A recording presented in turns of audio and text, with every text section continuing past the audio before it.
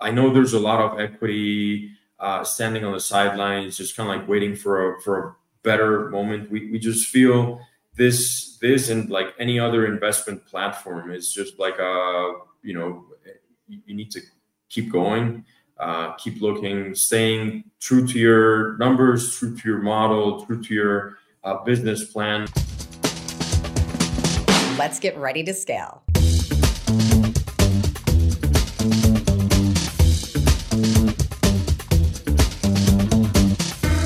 Hey guys, thanks for joining us for another episode of Ready to Scale. I am Jeanette Friedrich now. Just after this weekend, had my wedding, which was wonderful. And I'm excited to have our guest on the show as well today.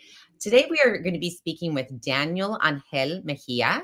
He is the managing partner at Apex Development Group. It's a real estate investment firm that focuses on acquiring and managing single-family and multifamily assets. Very interestingly enough, Daniel actually began his career in Colombia, working as the manager for real estate strategy and investments for Colombia Real Estate Fund, which at the time was the largest private equity fund in Colombia, valued at about 1.2 billion assets under management. He has a BA in business management from Georgia State University, and he's coming to us today from Atlanta, Georgia. So Daniel, welcome to the show. Jeanette, thank you so much, and congrats on that wedding. I didn't know that, but definitely congratulations. Well, thank you. Very much appreciated. And I'm sure a lot of the listeners also didn't know that. So that's my exciting surprise for everybody this week. Yeah, but let's get back on you because it's a little weird for me. I've had plenty of attention this past weekend. So Daniel, you have a really inspiring story. And, first of all, I'm kind of curious what your journey has been as an immigrant here to the United States. Can you share with us a little bit about that? Yeah, of course. So in my case, I had the opportunity and fortune of going to school in the States. So when I graduated from high school in 2002, I went to Atlanta, as you mentioned, in Georgia State University. And then once I finished there, I went back to Colombia, and that's where I started my career. So obviously born and raised in Colombia, got a chance to study in the States, but then started my career in Colombia again. 9 years after that, I had the opportunity to get back to the States, coincidentally back to Atlanta with a Colombian headquartered cement and ready-mix company. Always in the corporate world with that kind of like entrepreneurial mindset, a great place to work, but always wanted to at some point be doing my own stuff. I had what I call like a pretty soft landing because it was with a company, a pretty nice transition, but later on decided to go my way.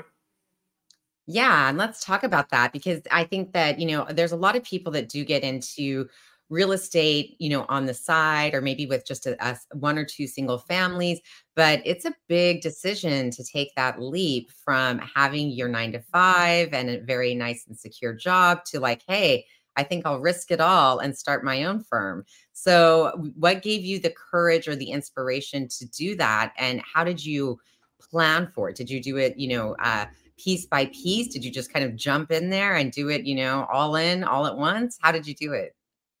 You know what? It took a couple of I guess attempts, and I need to give a good chunk of credit to my business partner Daniel Gonzalez, who's not here today with us, who helped me push that needle. Obviously, as you mentioned, like someone coming from the corporate world, having the 9 to 5, it's that kind of like security or sense of security.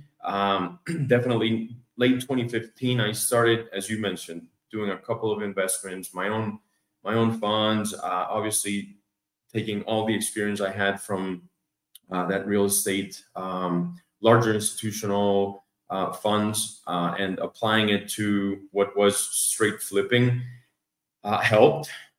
It was a side gig, side business.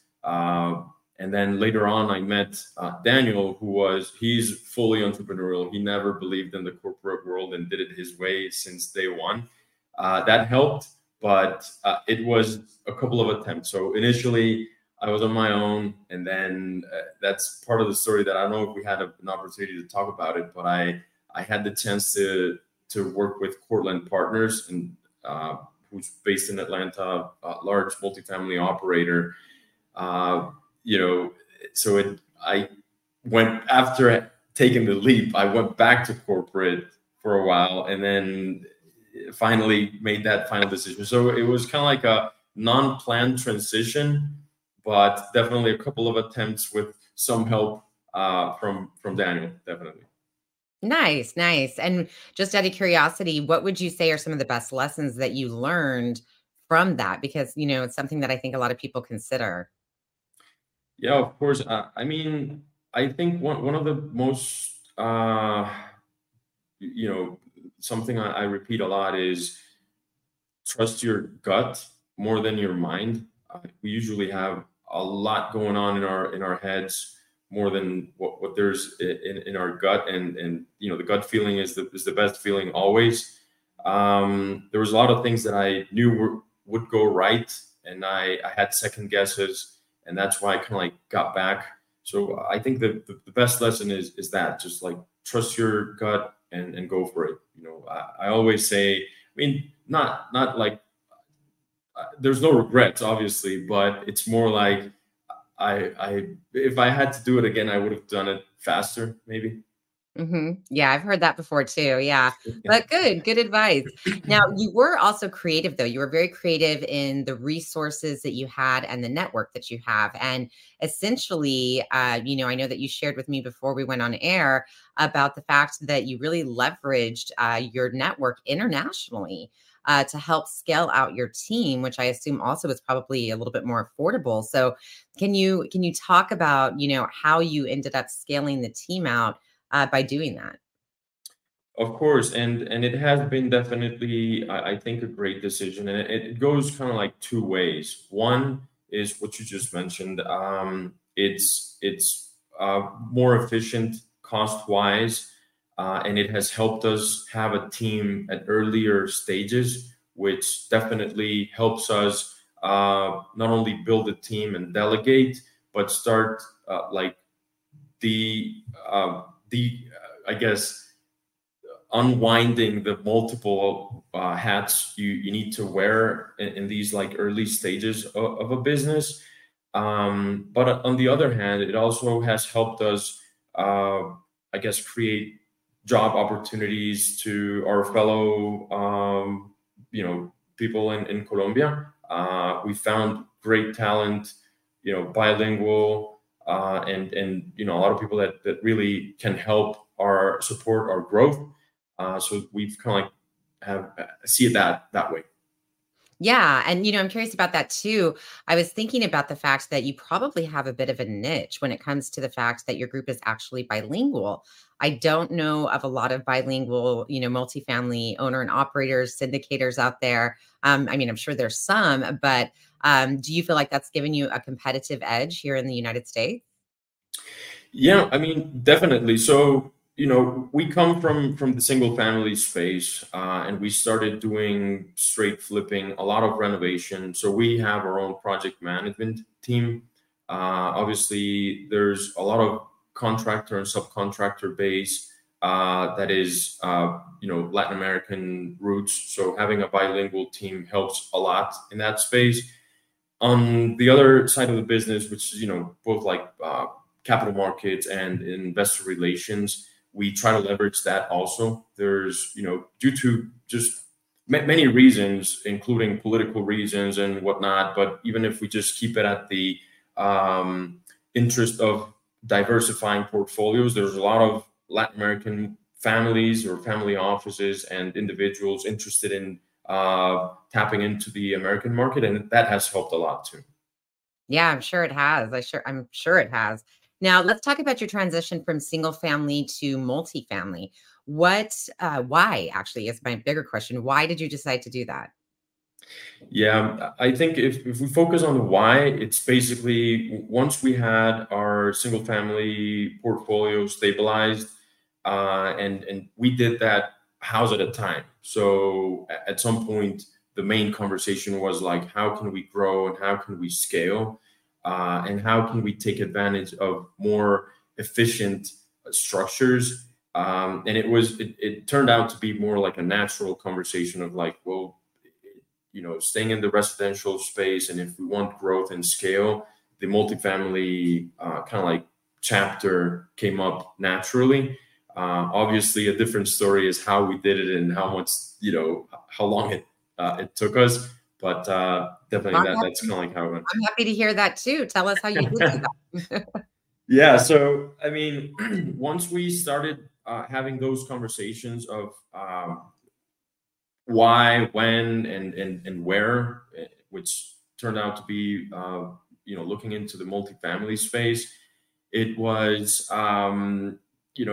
originally we thought it would be like a lot smoother transition, but definitely there's a lot of different players starting from the sourcing of properties, financing, structuring, and whatnot.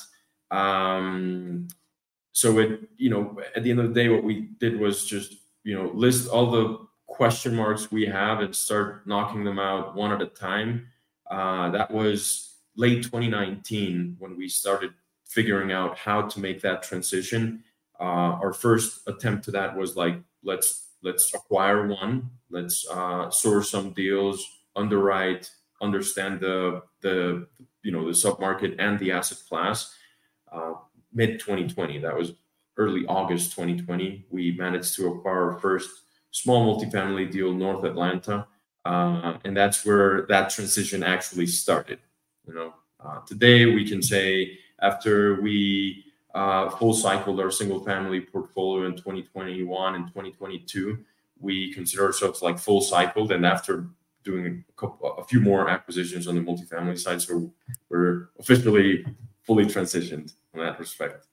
Nice. Now, speaking of Atlanta, I know that you're very bullish on Atlanta. And if I understand correctly, your group focuses just in that area. Is that right?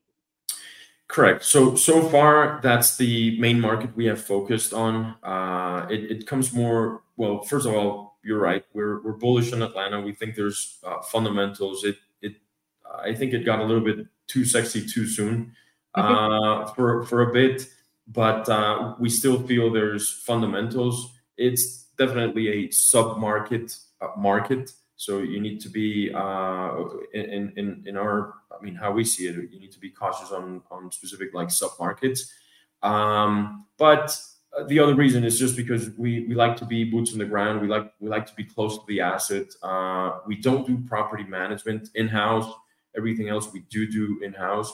But regardless of that, we like to be as close as we can to the asset, specifically because we're doing value add. There's a lot of renovation. We have a project management team, and we need to be close. At least that's how we see it. Doesn't mean we're going to stay only in Atlanta. We're looking at other markets, and that's something we're probably going to take on pretty soon. All right. Well, good. Yes, we are big fans of the Atlanta submarkets. They've been very good to us. And granted, we have noticed that there is some softening of rents in the market, but we're still getting premiums. And I think it's important for people to understand that you see certain reports and data coming out, talking a lot about rents are softening, but that also, they're softening, but it doesn't mean that people are not still achieving premiums. They're just not at like 30-35%. Higher than, than they were before, so it really, I think it's interesting when people are saying it's softening. I'm like, well, it's softening from 30 to 15. That's not that bad, Exactly. There's still a lot of money to be had. Yeah. Well, let's talk about the economy because things have gotten crazy. It's been, challenging for a lot of people, especially owner and operators.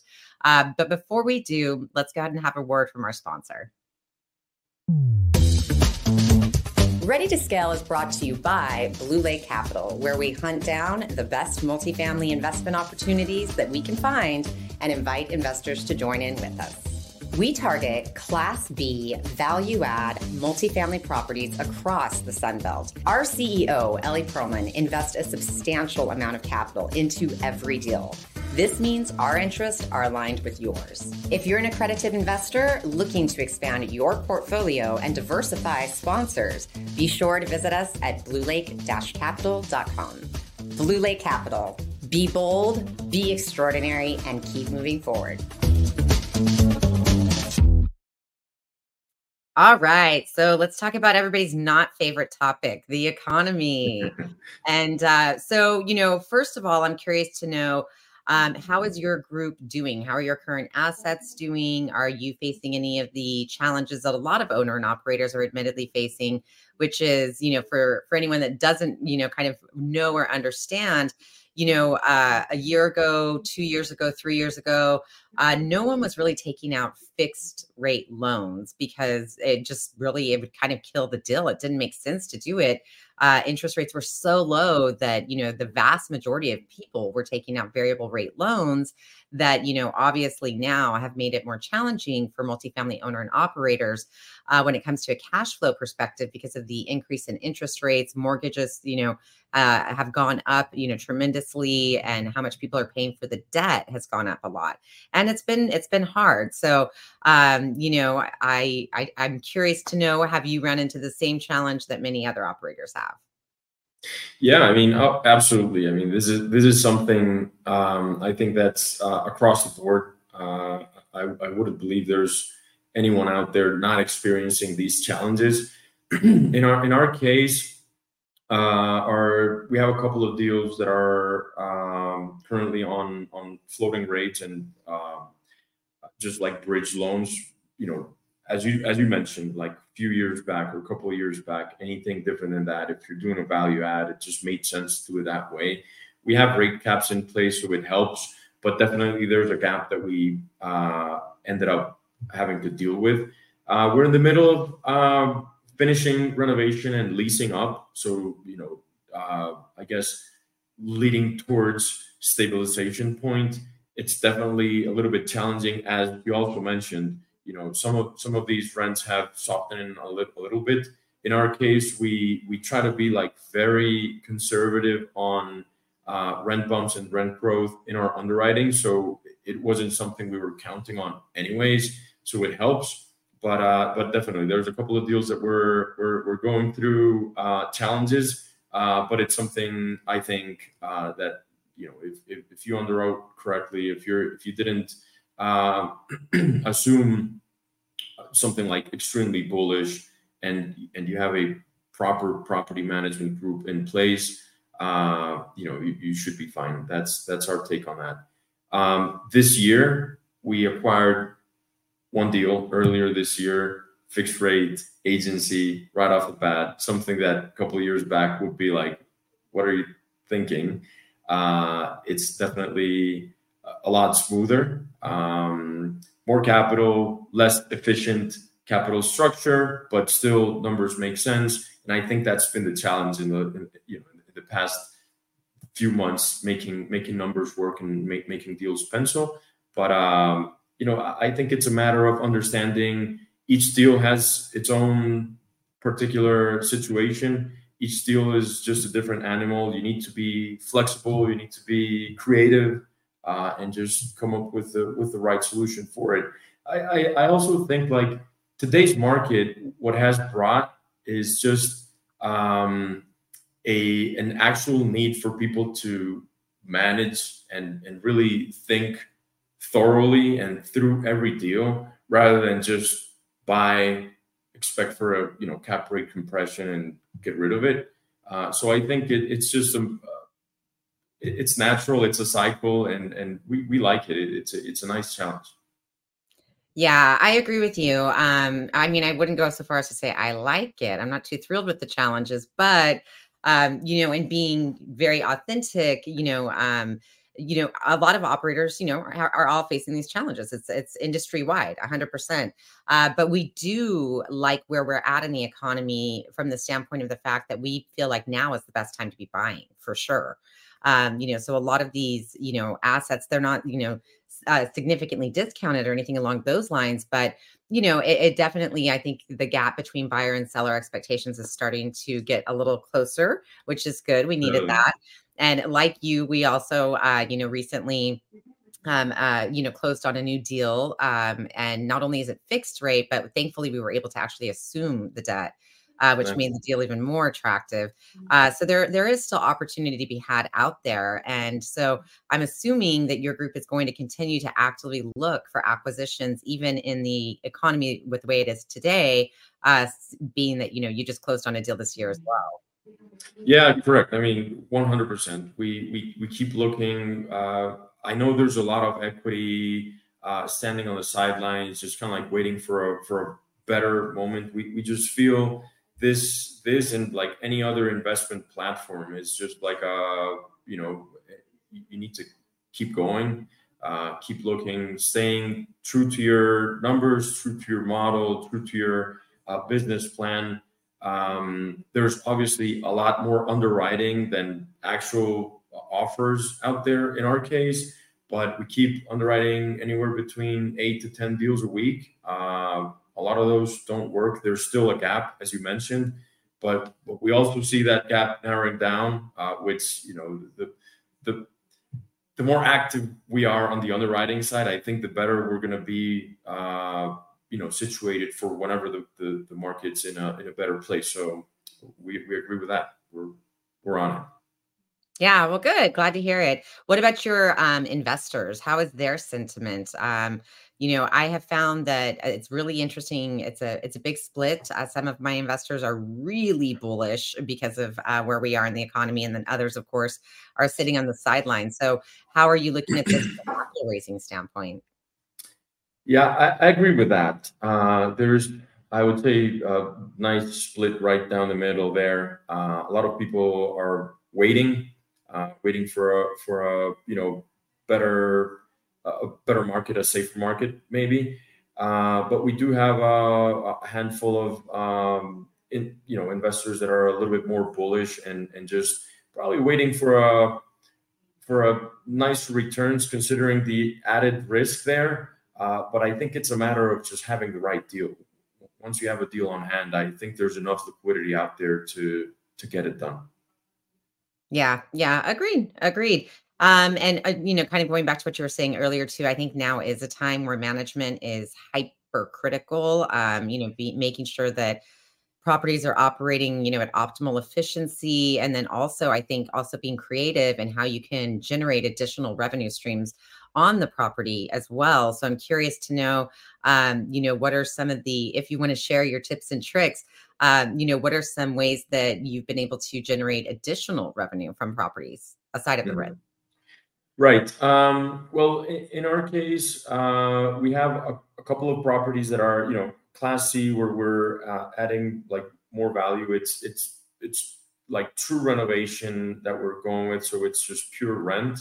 There's not a lot of like other income added right now, but there's definitely one thing that we're doing is adding washers and dryers to the units wherever we have laundry facilities, and trying to add that other income component with renting the equipment. Pretty much that's one of our line items that we're working on.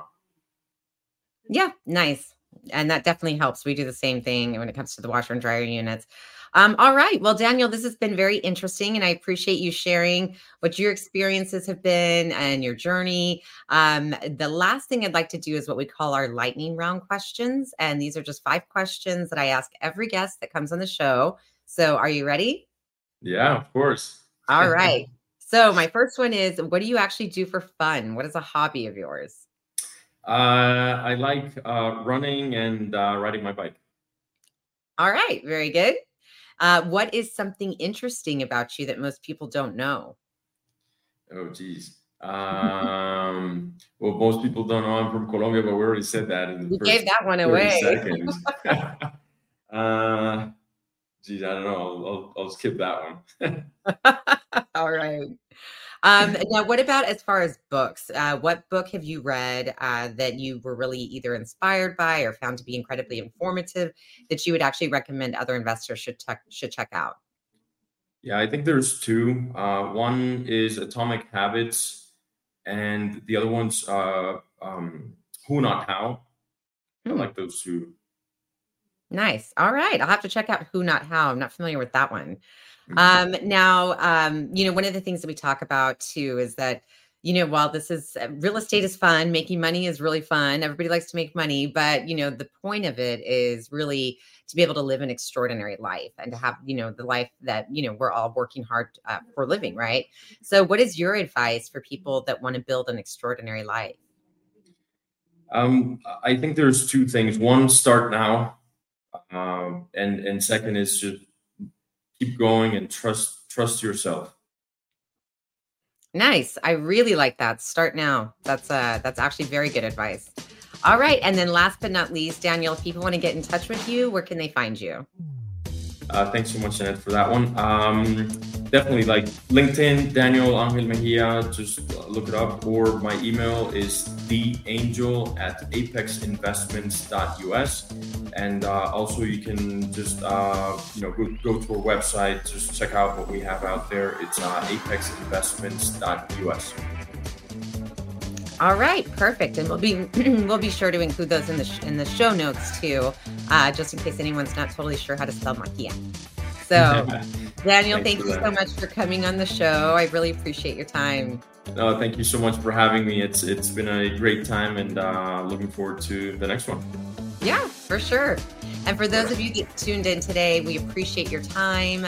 Thank you for listening. Please be sure to like, rate, and review the show. Leave us a comment and let us know what you'd like to hear more of. And we'll see you again next week.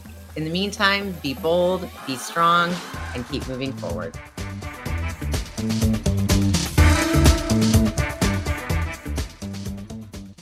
This podcast is a part of the C-Suite Radio Network. For more top business podcasts, visit c-suiteradio.com.